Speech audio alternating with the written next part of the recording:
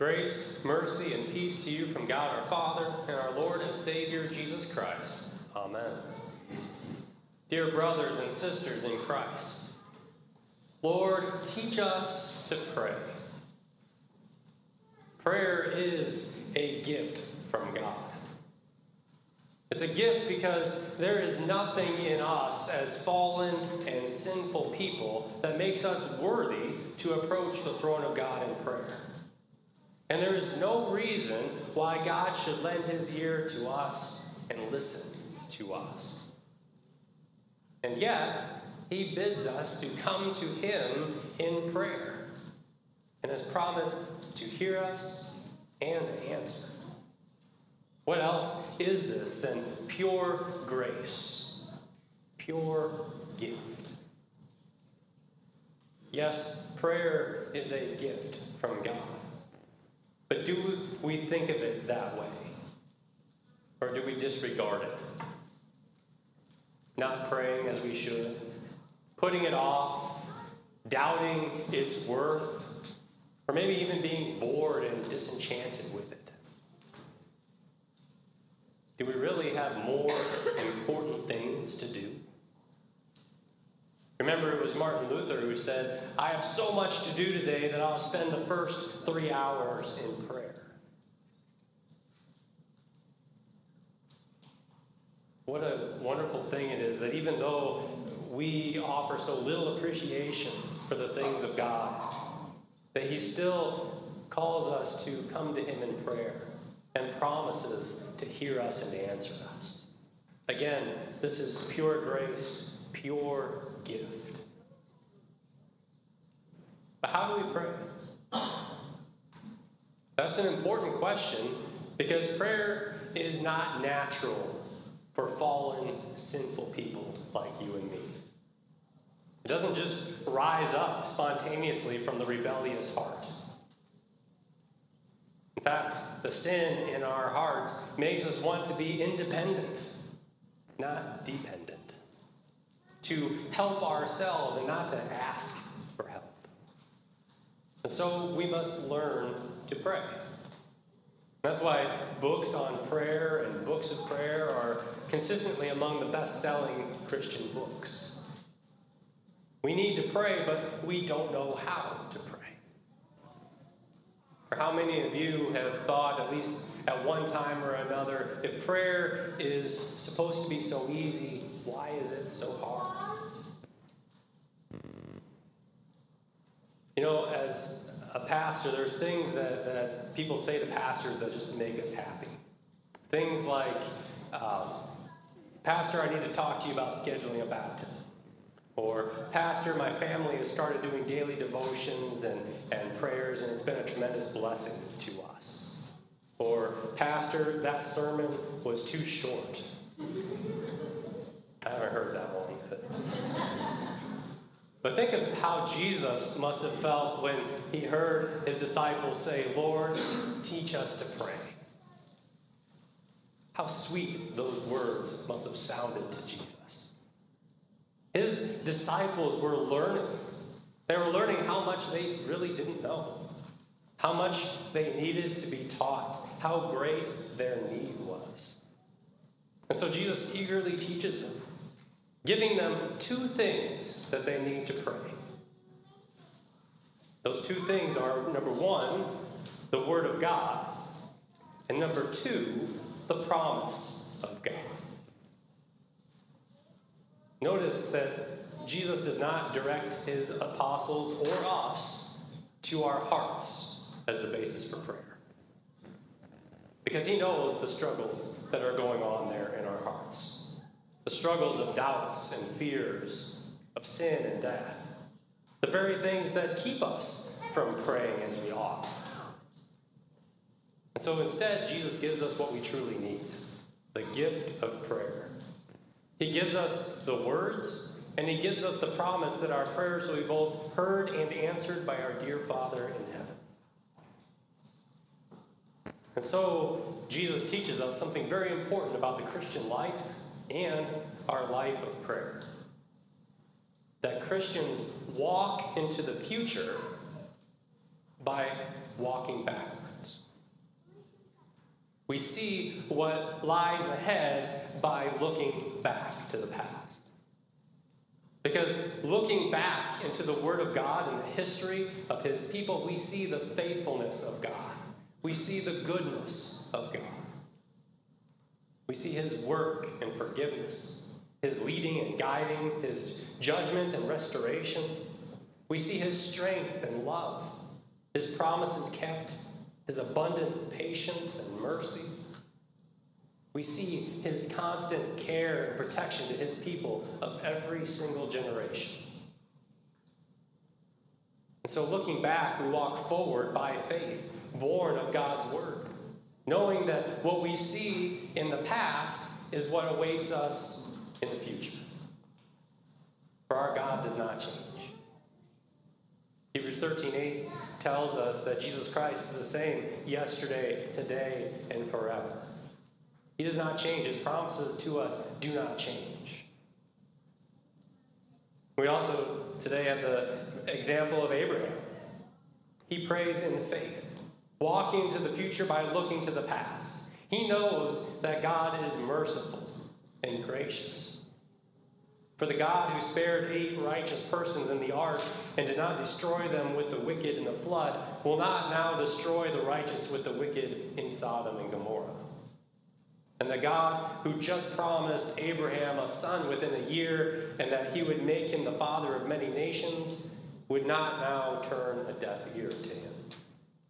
So Abraham is bold to pray. For his prayer is not based on himself, it's not based on his heart, but it's based in the faithfulness and the goodness of God.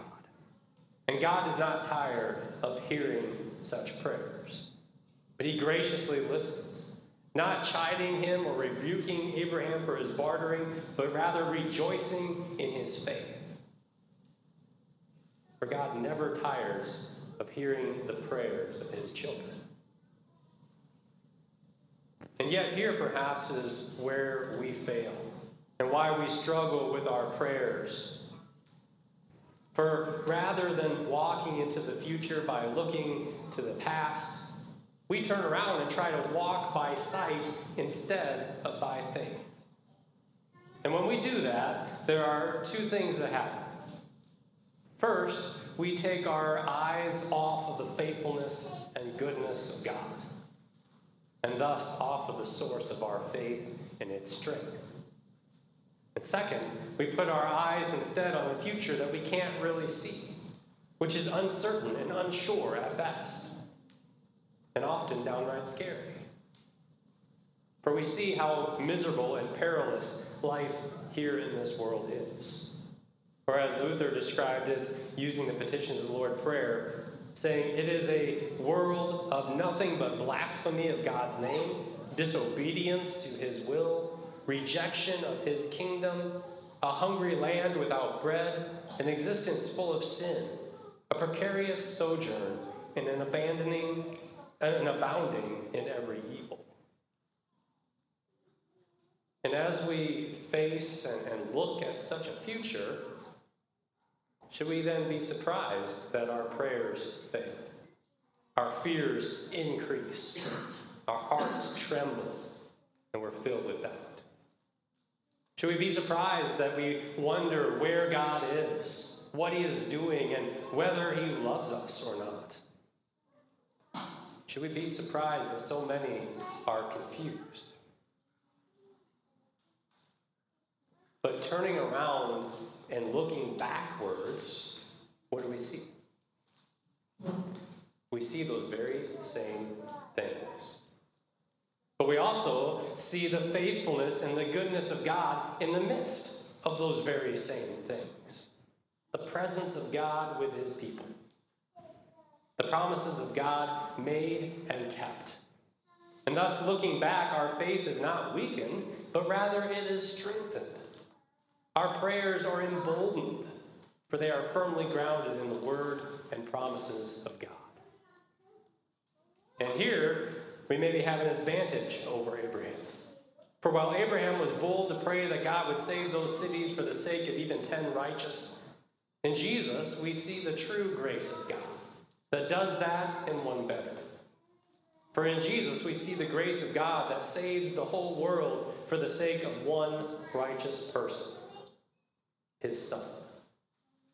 For into this world of sin and death and unrighteousness, the righteous Son of God came to save all of us from sin and death, to take the fire and brimstone of Sodom and Gomorrah upon himself on the cross, that we might be spared the destruction that we most certainly deserved.